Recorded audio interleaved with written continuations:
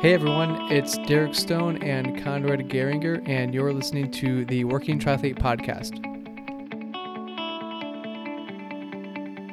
I've gotten a lot of questions on cycling cadence, and I think there are some misunderstandings about it, and I think it's just good to talk about it a little bit because it's an important part of just form. Cycling, there is technique and form to cycling, and when we go on group rides, I know that the seasoned cyclists, you can tell who they are. They're just way more efficient. Their cadence is more steady, and they just know how to ride well. And I think the most important part of form for triathletes, it's cadence. How smooth is the pedal stroke? What is your cadence? But really, it's what I think we should talk about is the pedal revolutions per minute, and what it like means to be efficient, have an efficient cadence. The main issue I see is, well, I guess there are two, but a lot of athletes, especially newer triathletes, their cadence is just too low. Mm-hmm. But I think there's a fundamental misunderstanding about just how to produce more power. Because, and I think part of the issue is erg mode. Mm-hmm. A lot of times, so if you hop on your bike and you do erg mode, the slower you pedal, it just is the case that it feels like you end up working hard, but you almost feel like you're cheating if you start pedaling faster because it just gets easier and you don't feel the resistance. So you don't feel that torque. And I think athletes don't realize that that's where you want to be. You want to not really be feeling the resistance because it comes down to watts per pedal revolution. And that's kind of how to think about cadence. Just like, what is your ideal number of watts per pedal revolution at different power levels? Yeah. So one thing, I get a lot of questions about that too. And I think there's a misunderstanding when it comes to even just shifting, and it's understanding the gears and when to shift. I always use the example with athletes, like you can go 50 miles per hour in a vehicle in, fourth gear, or you could be in first gear. And obviously one of them is producing a lot more RPMs, a lot more torque. And the other one, you're already moving. It's in a different gear ratio. And a lot of people don't understand that. And when you're on the trainer in erg mode, you lose that feel, you lose the understanding of how to shift or when to shift too. And when you're racing or outside, you generally have to be shifting quite often as terrain varies and wind conditions change all the time. And obviously that's going to impact your cadence and the power that you're producing.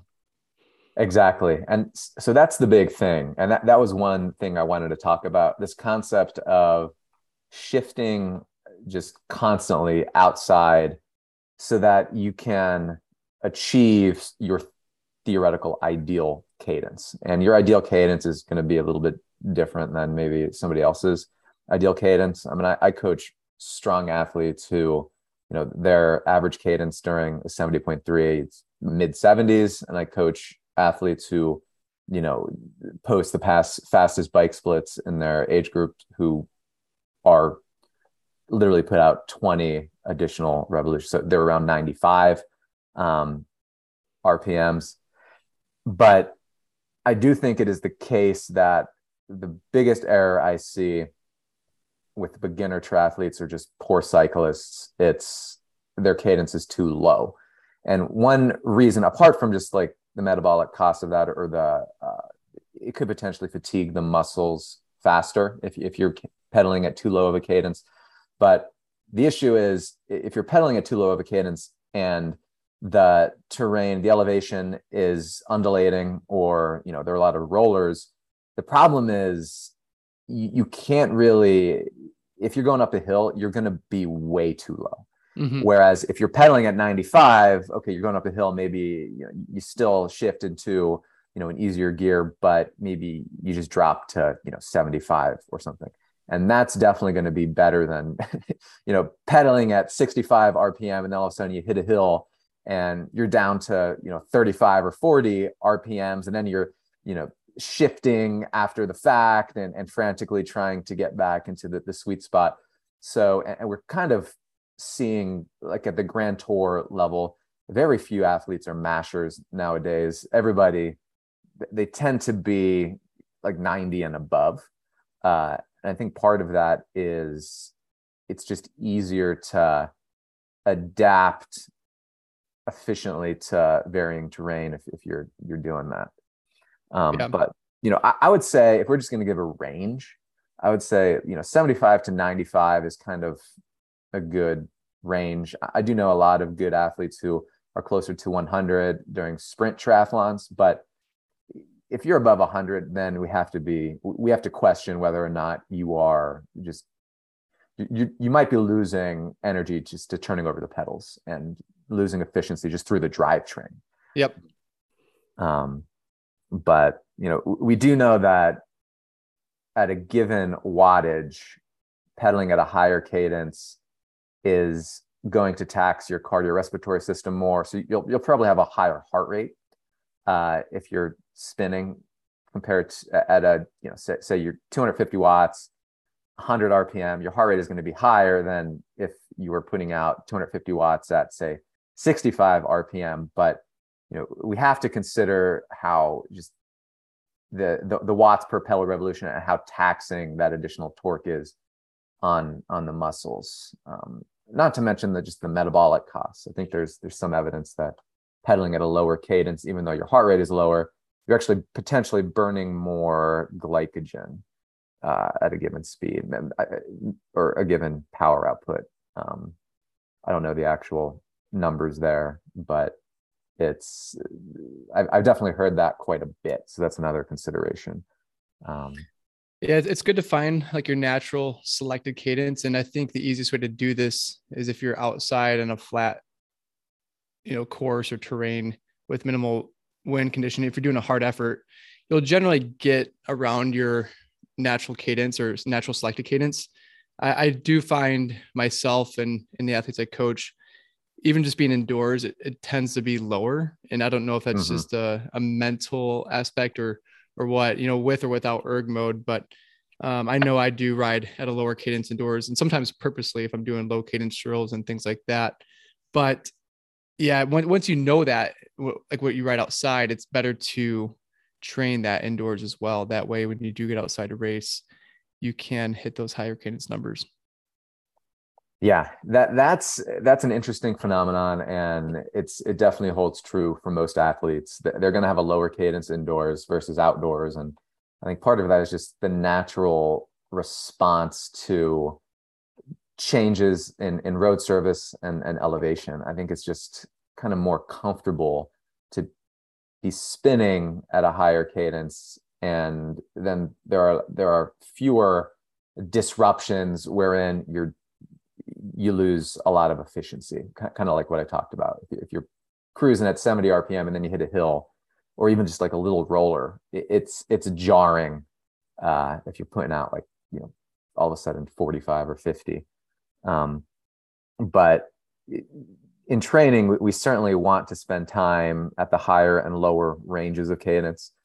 There are benefits to riding at a low cadence in training. I mean, increases power, enhances the force that you kind of put out. Your body just gets used to doing that, and there are certainly benefits. Higher cadence, I think that really enhances form, and you can kind of work out the dead spots a little bit if you do some high cadence work. You just increase the range at which you're comfortable and can kind of function well. So, and also when you're riding, no matter what, you're gonna end up having spurts in a race where you are going to be pedaling at low cadence. If you have a 15% grade that you have to get up, it doesn't matter, what your gearing is. You're going to be pedaling at a low cadence to get up that thing. So it's something to think about. And one other factor is crank length. We're going, a lot of athletes, especially time trialists, triathletes, we're selecting shorter crank lengths. So it's reasonable to have a higher cadence. And in many cases, you have to have a higher cadence to put out, the power. So but again, in general, if you're in that like 75 to 95 RPM range, I wouldn't overthink it too much. Personally, I think it's productive to be a little bit higher than 75. Like 80 to 95 in my mind is where most of the strong athletes I work with fall. Yeah, another consideration too is even just the gearing ratio. So if you're not a strong athlete, getting a compact crank, like something like a 50 36 and chain rings in the front, or adjusting the cassette in the back to have a bigger range as well, can help get you to that optimal cadence. If you're a stronger athlete, or if it's a flat course, having a bigger chainring in the front, like a 54 or 55, can be really beneficial on flat courses. But really just knowing the courses you're going to race and having different cassettes, or if you have the ability to get different crank or chain ring to swap out for different races, will help a lot too. Yeah, definitely.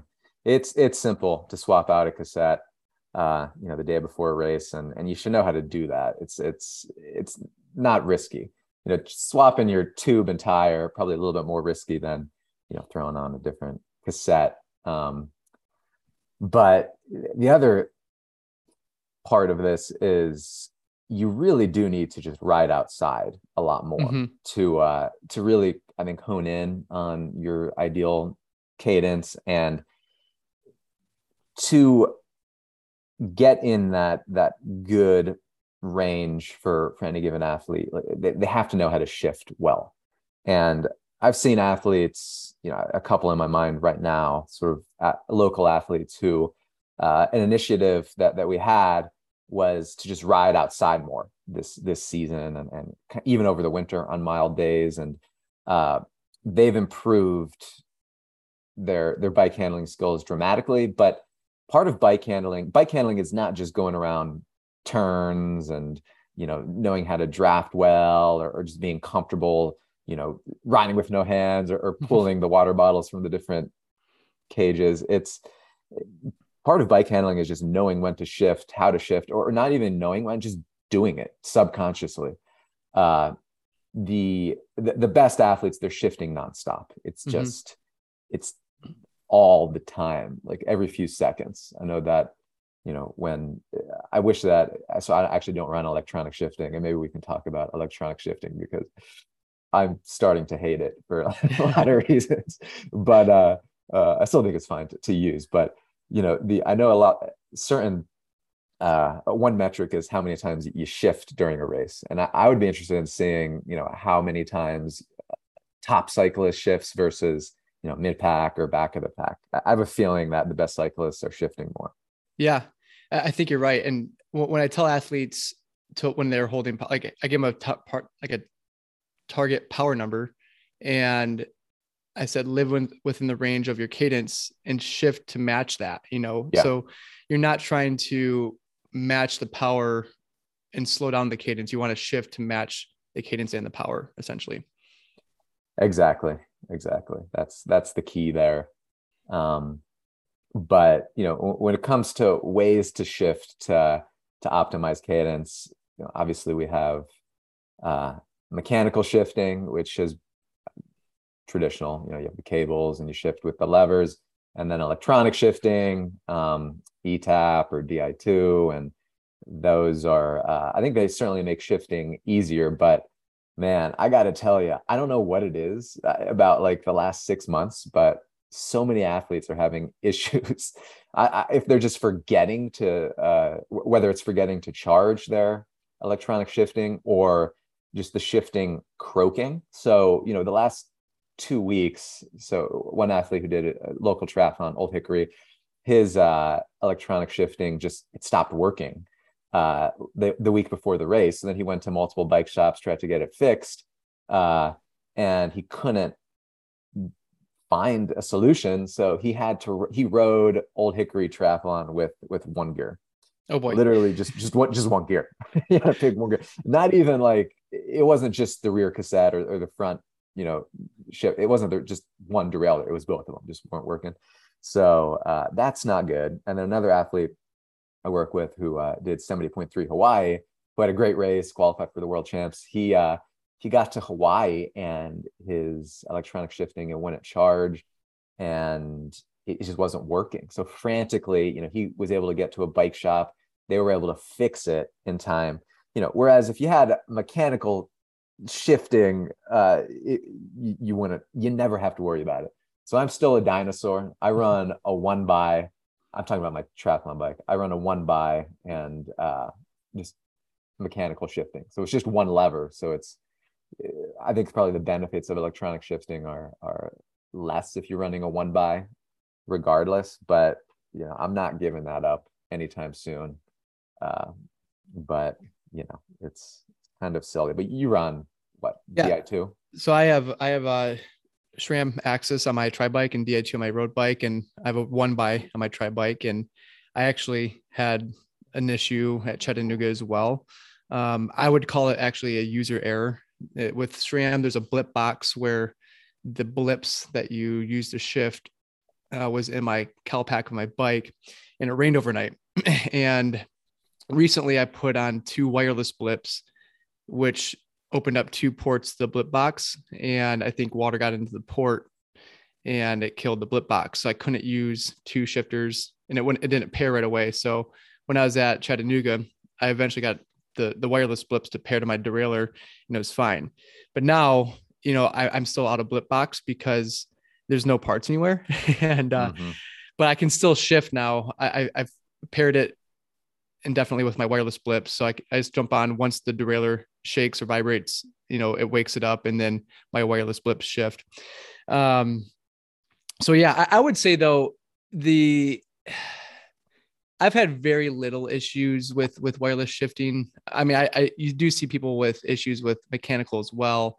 I think more so it's wear and tear, and longevity or the lifespan of certain things. So, get things checked up, no matter if it's wireless or mechanical, get things checked out, because with mechanical, you have a cable, and if that cable frays or, it's old and there's corrosion, that could end a race as well. Yeah. I mean, at the end of the day, it's all about maintenance. And, you mentioned user error, and yeah, that's true, but it's also the case that making certain gear selections, it just introduces more opportunities for user error. And so it's like, okay, maybe being honest with yourself, like, how important is this? Am I going to actually go through the maintenance to, make sure everything is running well? But yeah, I mean, I'm not trying to say electronic shifting is stupid. I mean, it's much more enjoyable than mechanical shifting for many reasons. It's just smoother, easier to shift, more satisfying. It's just immediate. It's definitely less satisfying to shift with, mechanical just system. But with the 1x, I never think about it on the TT bike, so I'm not in a hurry to switch that to electronic shifting. But for the road bike, it is a little bit different. Like, electronic shifting makes more sense on a road bike because typically you ride that in more technical terrain, and it's just a different. It kind of serves a different purpose. And similar thinking about disc brakes. I don't run disc brakes on my time trial bike, and I will go as long as I possibly can to not run disc brakes. But on my road bike, like, I couldn't imagine not having disc brakes right now. It's just, it's so much easier to stop, so much more enjoyable. You're so much more confident. One issue though is the brake rub it's common. I mean, at nationals, we had 2 road bikes. So Miguel's bike and then my bike. So I let Anthony use my road bike, my Specialized Sprint LA disc brakes, and Miguel was borrowing Patrick's Canyon top of the line bike. And there's this brake rub the morning of, and there wasn't brake rub earlier on, and we were just frantically trying to fix it. And we ended up fixing it on both of the bikes. But I mean, it was close, especially with Miguel's bike. I mean, it was literally like we transported the bike from our Airbnb to the race site at Irving, and we were spinning the front wheel, and it would just stop. And we actually took it to the tri-bike transport guys to see if they had, quick solution, because we tried the typical methods and it didn't work, and they couldn't really work on it for insurance liabilities, but they mentioned some things that we could possibly try. But at the end of the day, we just kind of had to push the metal, the brake, like the rotor. Yeah. And we just had to kind of bend it into place, and then it could spin freely. So it must have gotten a little bit knocked or slightly bent somehow, but like micrometers, like not visible to the naked eye. But if that happens in a race, that's not a good thing. And I remember even when they first came out, 3 or 4 years ago on triathlon bikes, and the pros started to use them, I heard a few pros say that they did races, and I think, was it Hoffman? I want to say Ben Hoffman, in one of the interviews I listened to him, like literally probably 4 years ago. He's like, yeah, the disc brake, my brake was rubbing the whole time. I realize now, during the race, because it's just the brake pads are so close to that rotor in a disc brake bike. So it's got to pay attention to it. Yep. So one thing I do want to go back to the mechanical and electronic shifting real quick. And the one thing I'll say about with the benefit of electronic shifting is if you have shifting on the bullhorns, you can shift going into turns, out of turns, and obviously up steep climbs as well. So there is the opportunity to shift a little bit more frequently. And then, to your point about disc brakes, the more advancement we get with anything, there's always going to be more challenges. And like you said, there are more opportunities for user error. I even think about like vehicles, for example, there's more parts to vehicles, there's more chips, there's more cameras. So there's more opportunities for things to go wrong. Same with our bikes. So, just understanding and knowing it is super important. But yeah, having the advancements can be good, but again, like you mentioned, if you are running the mechanical shifting, you can get by just fine without it too. Yeah. I mean, your point is definitely valid. And it's a good one. This concept of, when we think about performance gains, I would always say that electronic shifting is not going to make you faster, but I suppose in a time trial situation, if it's a technical course and there are a lot of turns and you need to shift a lot while sitting up, that's a good point. That's one, I think, argument for electronic shifting actually enhancing performance, but otherwise I really don't think it's going to enhance it. And when we think about most of the courses that triathletes ride on, they're not like uber technical. I don't think it'll make a huge difference. Certainly if you have the extra funds and enjoy electronic shifting, go for it. But it's when we think about advancements in cycling and any hobby or anything just related to technology, it's like, I get the sense that a lot of R&D people or cycling companies, like, they just have to change things just to get athletes purchasing new items. And at a certain point, the so-called advancements just aren't even really advancements anymore. I don't know. Certain things flop, like just because a bike looks weird doesn't mean it's going to test faster in the wind tunnel. Like the Diamondback Andean, I don't know. I think that tests pretty well in the wind tunnel, but it was just radical. And, they launched it, and it's cool that they launched it. It's an interesting looking bike.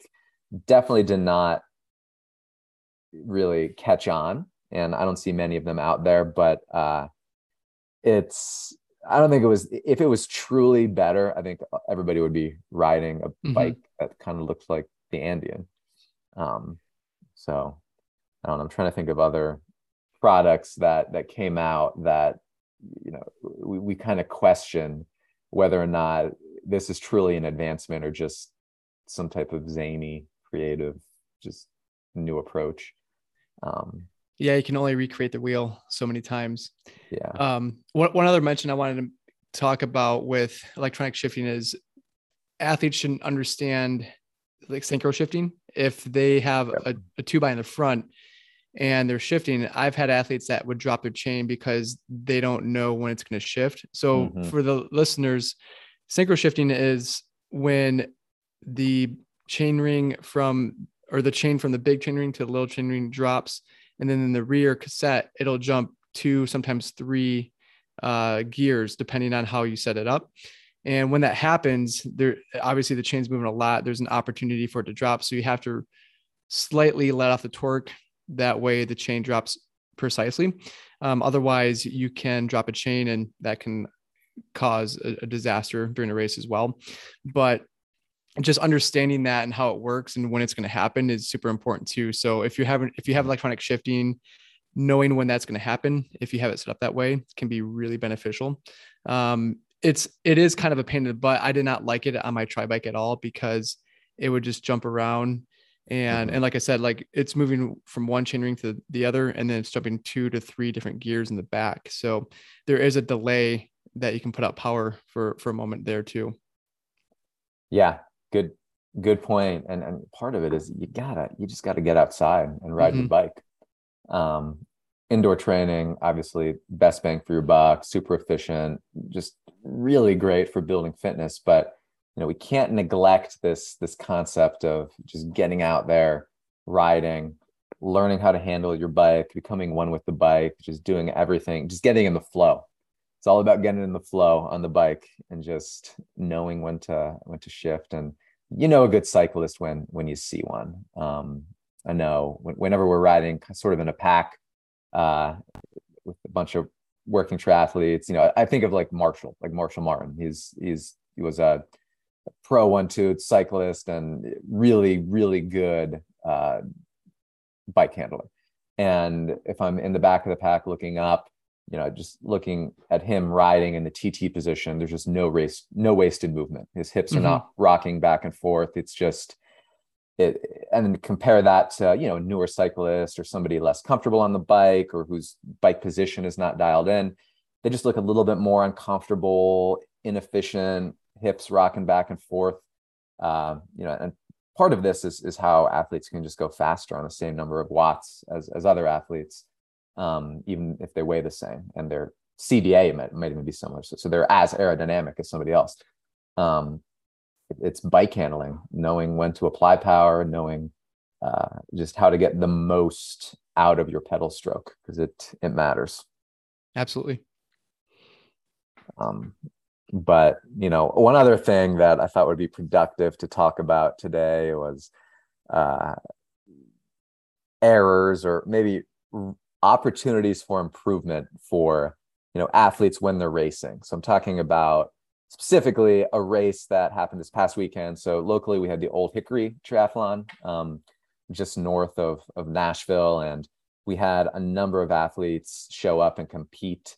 We actually had athletes we won the overall male and female races. So we had athletes who finished first overall in both genders, and so it was a good day. We had a bunch of athletes, in the top 5, top 10, bunch of age group winners. So it was fun, and that's a really cool local triathlon, beautiful venue on Old Hickory Lake. It's just sort of a cool kind of grassroots race. The police show up in full force to that, like the Hendersonville police. I've never seen so many cops at like a little sprint try, and they're all.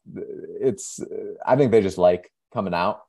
And they're all nice, and it's just like a good community sort of type race, and it's a big deal in Hendersonville. So but I spectated and coached, and it was driving me nuts how, not necessarily the working triathletes, although there are a few who can work on this, but transitions. So number one pet peeve of mine that I've sort of developed over the last year or two is just athletes losing time in transition. And I would say that was the number one area that sort of working triathletes or just a lot of the athletes who did the race can improve upon. Were they taking their time they're taking just, their time. yeah. There's just no excuse for it. Like if you train your butt off and you show up at a race and you want to do well, if you're showing up at a race, you should want to do well.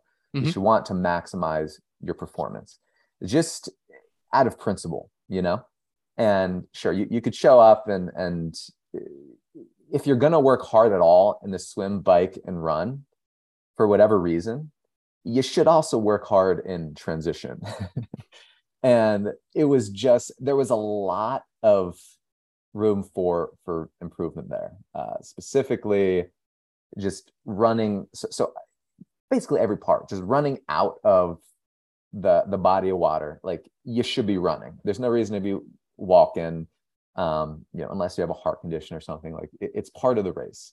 And then once athletes get to their bike, like it can be so much simpler than athletes make it. Like they show up to their bike and like they forget what to do. Like they don't know the order of things, and they just kind of take their time. And part of this is we're tired when we're coming out of the swim, right? We're dizzy, heart rate is skyrocketing. So it's almost like, okay, well, I'm just going to try to catch my breath a little bit. But then you get that mentality in your brain, you lose a minute, you lose 90 seconds, you lose 2 minutes easily without realizing it.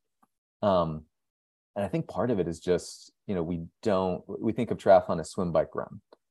And it's almost like the transitions don't count. Like I want to look at my bike split and I look at my swim split, bike split, run split, and that's the greatest indicator of fitness, like, and performance. But it's not. Like you have to do transitions quickly, and it's just one of those things. Like how you do anything is how you do everything. So just nail your transitions, practice, etc. And I know for a fact, I know that you and I have a little bit different of a perspective on that. Well, maybe not a different perspective, but I'm a big advocate of clipping in your shoes to the pedals, because you can just grab your bike and go. And the key is just getting on your bike and going. But I wanted to talk about this concept a little bit because there's actually a lot to talk about there. But so, putting on your cycling shoes before you get on your bike or after you get on your bike, like, what are your thoughts there? Yeah. So I think it really depends on the comfort level of each athlete. And one, you do need to practice it. And in my opinion, it does probably matter more in sprints than Olympics. I am very efficient at putting my shoes on and then running the bike out to the mountain line and just stepping on the pedal and going. I don't know if my time would be any faster either way. I could probably do an analysis and see the difference, but I bet it'd be pretty trivial. Obviously, I think in any draft legal race, it matters a lot because if it's 1 to 2 seconds you lose, that's quite a bit of time. And that's the difference of missing a pack. I know some of that, like Andy, for example, who won the men's race. I told him, I said, no matter what you do, just get on your bike as fast as you can, because he's a strong swimmer. And I just told him you can always recover when you get on the bike. But, as new athletes though, and he's relatively new to the sport too, I said, just be comfortable with what you're going to do, because you don't want to do something that you're not comfortable with and make mistakes too at the mountain line either, or slip off your bike. But it's interesting you asked this question, because I was looking at some articles or some threads on Slow Twitch, and there was one about mistakes being made, and someone talked about how they clipped in their shoes to the bike and they clipped it into the wrong pedal. So no way. So their shoes were flip flop. How does one do that? Yeah, you think you notice right like when you do it, but apparently you don't. But that's one thing that I know as we approach multi-sport nationals, I'm going to have to practice a little bit more, because I'll need to be pretty proficient at doing that. It's just one thing, I generally race long course events for the most part. Well, I guess it's 50-50, but I'm pretty comfortable with slipping my shoes on and running to the mountain line. But I think it really just depends on each athlete and their comfort level too. And also the surface that you're on, because if it's grass and you're not going to slip on the cleats, you might be okay. But if it's muddy though, and you get mud stuck in the cleats, you might not be able to clip in. So there is an analysis there that you need to make as well.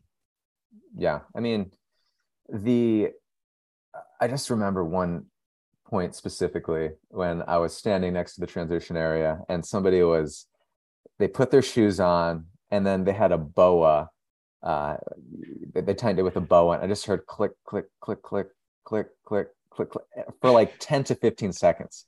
And I'm like, oh my gosh, that's like 15 seconds of tightening one of your boas. It was just driving me nuts a little bit. And, I understand everybody has different goals, and, this person maybe didn't care about time at all. And there's something to be said for that, showing up at a race, having fun, just enjoying it. Everybody has the right to do that. But for performance oriented individuals, you gotta dial those things in. But yes, you bring up a good point about proficiency and confidence. I know for a fact, a lot of newer athletes, they should not clip in their shoes to their pedals beforehand, because just getting the water bottle out of the bottle holder between their legs is, terrifying enough for them. So that's a no-brainer. But, it is just going to be substantially faster if you clip your shoes in, practice it. It doesn't take a whole lot of time to learn how to do it. But I also don't want to make assumptions. Like, I grew up cycling since I was a little kid, like every day, like literally throughout high school, middle school, high school, or like elementary, middle, and high school. I would ride my bike literally everywhere. And so I sort of, I think, take it for granted how competent one should be naturally on the bike. How difficult is it to balance on a bike? How difficult is it to reach down? To know for a fact that some athletes just don't have that comfort, and it takes a while. And it's just like swimming. Like you swam your whole life, you're going to be at an advantage over people who didn't. And cycling, I think, is similar. However, I do believe that you can, learn how to slide your feet in. But one other thing that I wanted to talk about in this vein was shoe choice, because there are definitely shoes that are easier to slide your feet into and, tighten, or many shoes you don't have to tighten, that I think are just better. And athletes should consider that probably when selecting whether or not to, clip in first or put on their shoes before they get on the bike. So I run the Gyro Empire SLXs, and I cut out the tongue and I put the flat elastic bands on there. So there's no tightening to be done. It's literally, you just shove your foot in and go. And, I'm a huge advocate of it. They're the most aerodynamic shoes measured in the wind tunnel. Wiggins rode in them when he broke the hour record a few years ago. So that they did a lot of testing. And one reason maybe some people don't like that approach is, on the upstroke, if you put a lot of pressure on the upstroke, your foot isn't going to be super securely fastened in there. So you can't really get the shoes tight. But if you're putting any pressure on the top of the shoe on the upstroke, you're not riding efficiently anyway. So, that argument it might be valid for certain athletes who don't really have a smooth, efficient pedal stroke.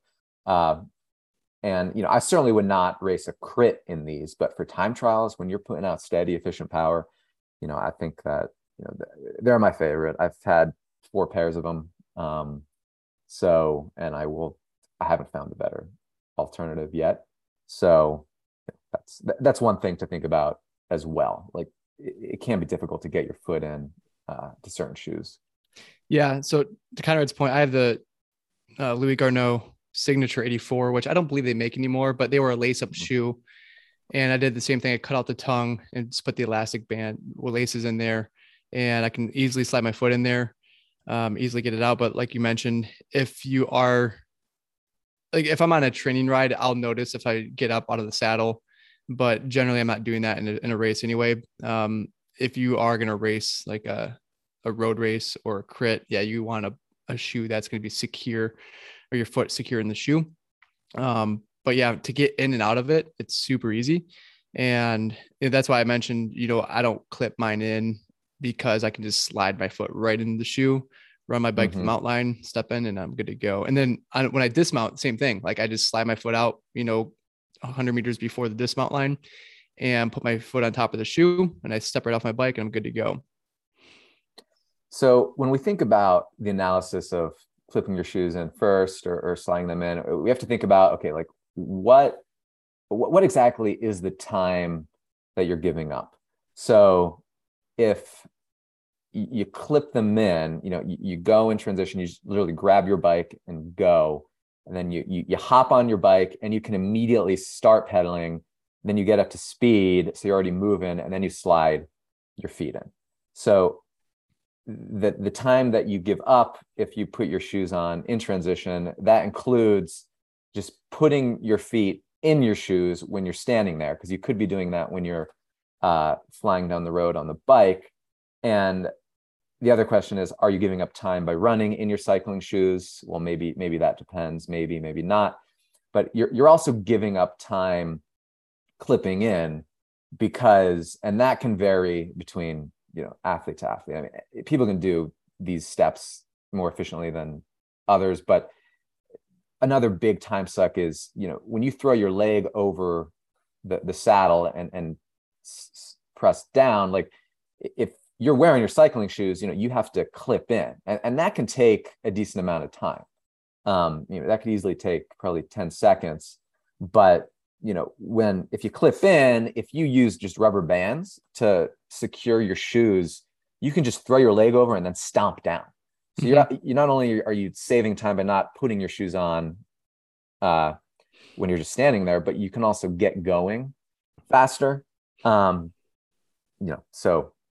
those are things to think about, but you have to do each of those steps well to, I think, save time. You may have convinced me to do that this weekend. I'll do the analysis when I race. Yeah, we could do that. We could just get a bunch of athletes, and you'd have to do something like have a little transition area and then have a line like 100 yards away or something. Yeah. And see how much faster it is. Five tests of each. How much time do you actually save? But I do like the rubber band approach. I throw my right leg over, so you want that shoe parallel with the hole up top, secure, and then you throw your leg over. You can literally, when you stomp down, like you can literally just slide your foot in immediately and then stomp down. So then you put on that shoe and you're stomping down. So these are the little, I think, hacks or secrets to have a faster transition. Another side note, but similar, when you are taking your bike out of transition for that bike leg, having your bike in appropriate gear to start off is important as well. I saw a couple of videos of athletes that they're probably in a gear that is too big and they were mashing right out of T1. And so it's good to know what's an appropriate gear. And that way, when you step on your pedals, you can quickly, get into your shoes or clip in, because if you're in a gear that's too heavy, you might have to stop and readjust before you get on it again. Yeah, that is a great point. A lot of athletes, pretty much everybody, honestly, coming out of transition at Old Hickory, they're in too large of a gear. Part of the issue was, so the transition area, so you had the transition area and then you had bike out, and there was like an incline, like a subtle incline that's probably 25 meters or so. And the mount line was right when you exited transition. And at first the volunteers were like, mount right past the line, mount right past the line. And then athletes were doing that, but then they had to get up a hill and they just couldn't, especially if they had to clip in, actually. And then later on, they realized, like halfway through, everybody going through T1, they're like, oh, we should probably move the mount line up, to the top of the hill. Because there's actually a hill and then a 90-degree turn that was just like flat land. So certain athletes were just running their bikes up to that 90-degree turn, which probably was the best way to do it, honestly, just the way that was set up. because nobody was cycling up that little hill quickly. So next year, I'm sure the race organizers will make sure that that mountain line is up, at the top of the hill, right at the 90-degree turn. And the other issue they had was when cyclists were coming back, they had the dismount line past the 90-degree turn. So the cyclists came in right next to transition, the 30 yards from transition. They had to do a 90-degree turn, go another, like, I don't know, 10 meters and then dismount. Like, they definitely should have had. And one other issue is on that 90-degree turn, you had runners running on the other side of the road. So it was just a little bit chaotic, but they can remedy this just by making the mount line at the top of the hill right after the 90-degree turn. So anyway, point being, if you're looking for a takeaway here, know where the mount line is and know if there's an incline, you need to make sure you're in a good gear. Yep.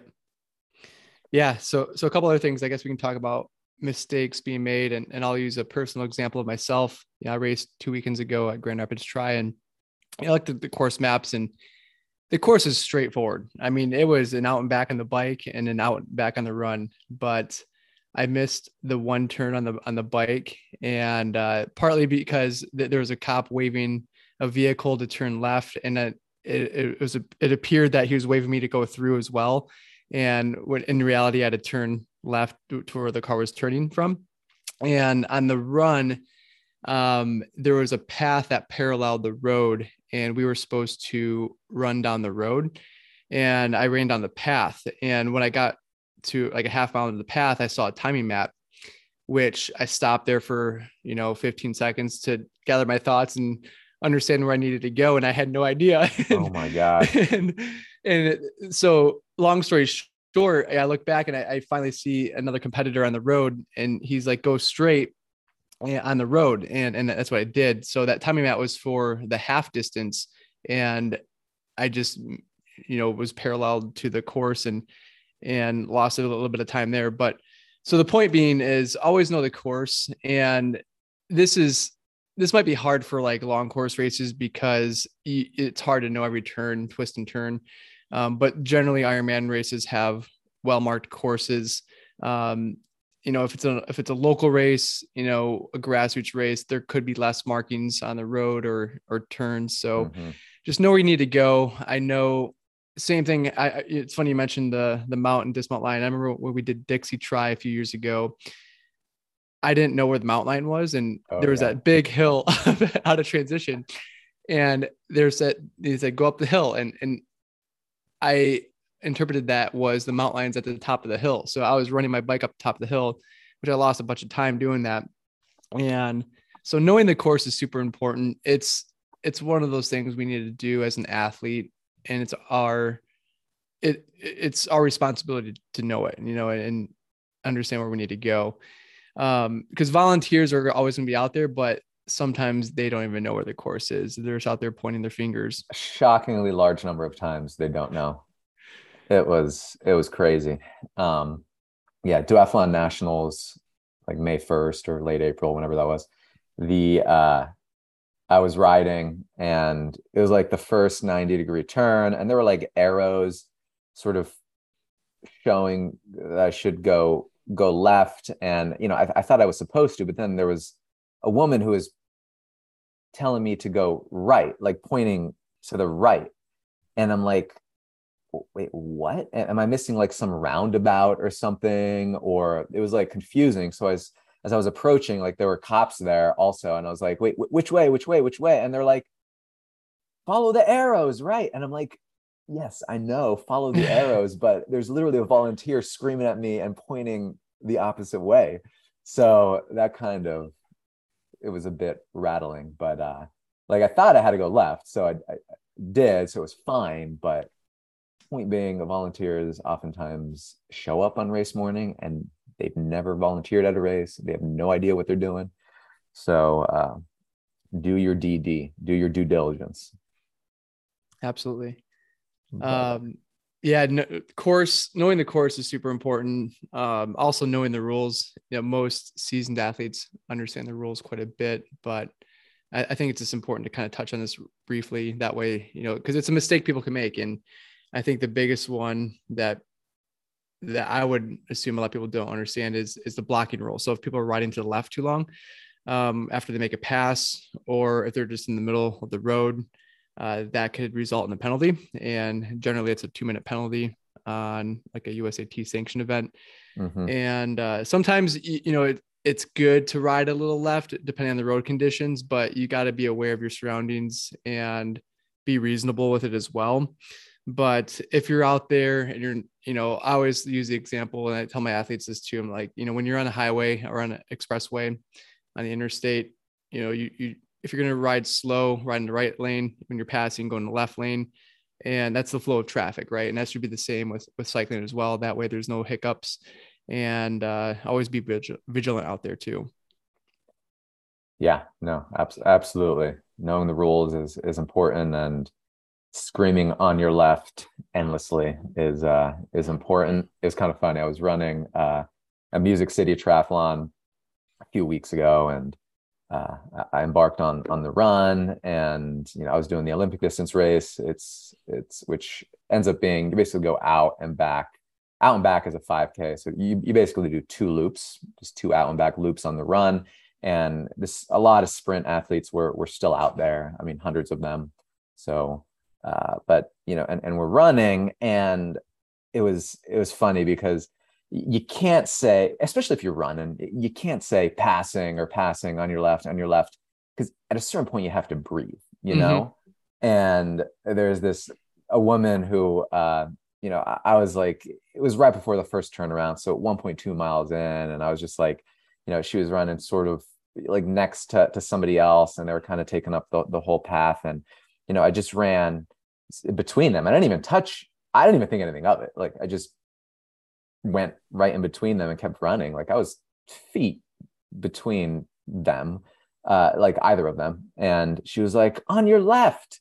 And I was just like running, and I was just like, okay, I don't need to get worked up right now and waste any energy, because I'm not going to be saying on your left if I'm running as hard as I can, trying to crush an Olympic distance race. Like, at a certain point when you're running, you just gotta, like, she should have been right, basically, is the point of what I'm saying.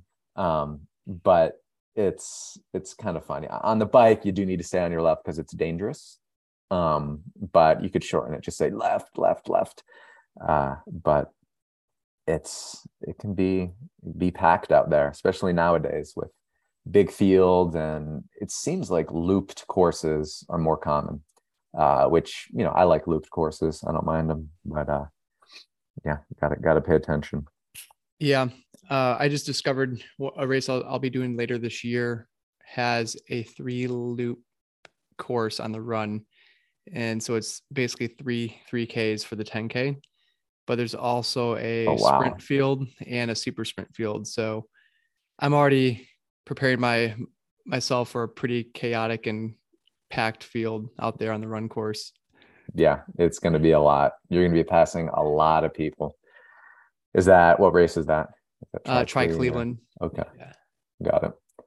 Well, that'll be good. I mean, it's fun because spectators, they can see everybody, and it's good you can kind of ration your effort more. I always tell athletes to break a race into thirds or fourths, depending on the distance. And then, you have to increase your effort at each checkpoint.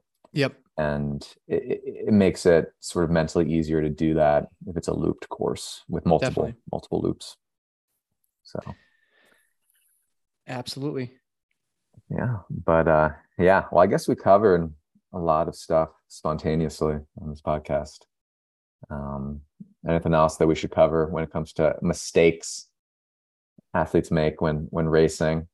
We covered the main ones that I observed. I think one last one that I think I want to touch upon is not being overzealous when you're coming out of T2. I think a lot of athletes, I observed a lot of athletes running way too hard at a T2, and it was up a hill. So it is essential to kind of hold back. You're not going to win the race in the first 100 yards of the run. So just, ease into it, get into your rhythm. Because as soon as you burn matches, lactate's accumulating, hydrogen ions are accumulating, your body has to clear that metabolic waste, and you're going to slow down. So like I always say, you can't bank time. It's just, you have to run to your fitness and negative split. So a big initiative this year is sort of teaching athletes, working triathletes to negative split, to get in the mindset that at the beginning of the run, you need to be holding back. Mm-hmm. And then gradually you unleash, and that's the best way to run. It's the most efficient way to run. You're going to run faster that way. The exception potentially is if you are just competing.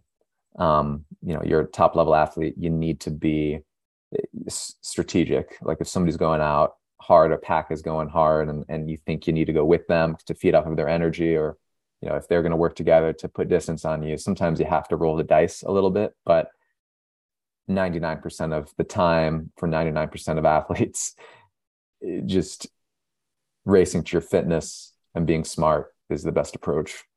Absolutely. And that's particularly true for long course events. If it's a sprint or Olympic, you're pretty close to an all-out effort anyway. But as you step up to the half distance, it's incredibly important to race within your means, because as I tell every athlete, it's easy until it's not. Mm-hmm. Right. That is more profound than it might seem like at first. Yep. Yeah. It's the truest thing I've ever said in my life. Yeah. I mean, an Ironman, it's all about patience. Patience. Less so in a sprint try. And we even know that, it's okay to hammer the bike in a sprint distance. We know that oftentimes the decay and performance on the run, if it's just a 5K, isn't that high. But Ironman 70.3 comes back to bite you. Nobody ever said at the 8-mile mark of the run in the 70.3 race that they wish they went out harder earlier. So take that to heart. But you still want to be working. It's working at the appropriately paced level. So correct intensity. Absolutely. Well, this was a good one. Thanks everyone for joining us today. When you get a chance, subscribe, leave us a review, and share us with your friends. Thanks, guys. And feel free to, if you need to reach us, you can reach us on Instagram or info@workingtriathlete.com. Thank you. Have a good one. See ya.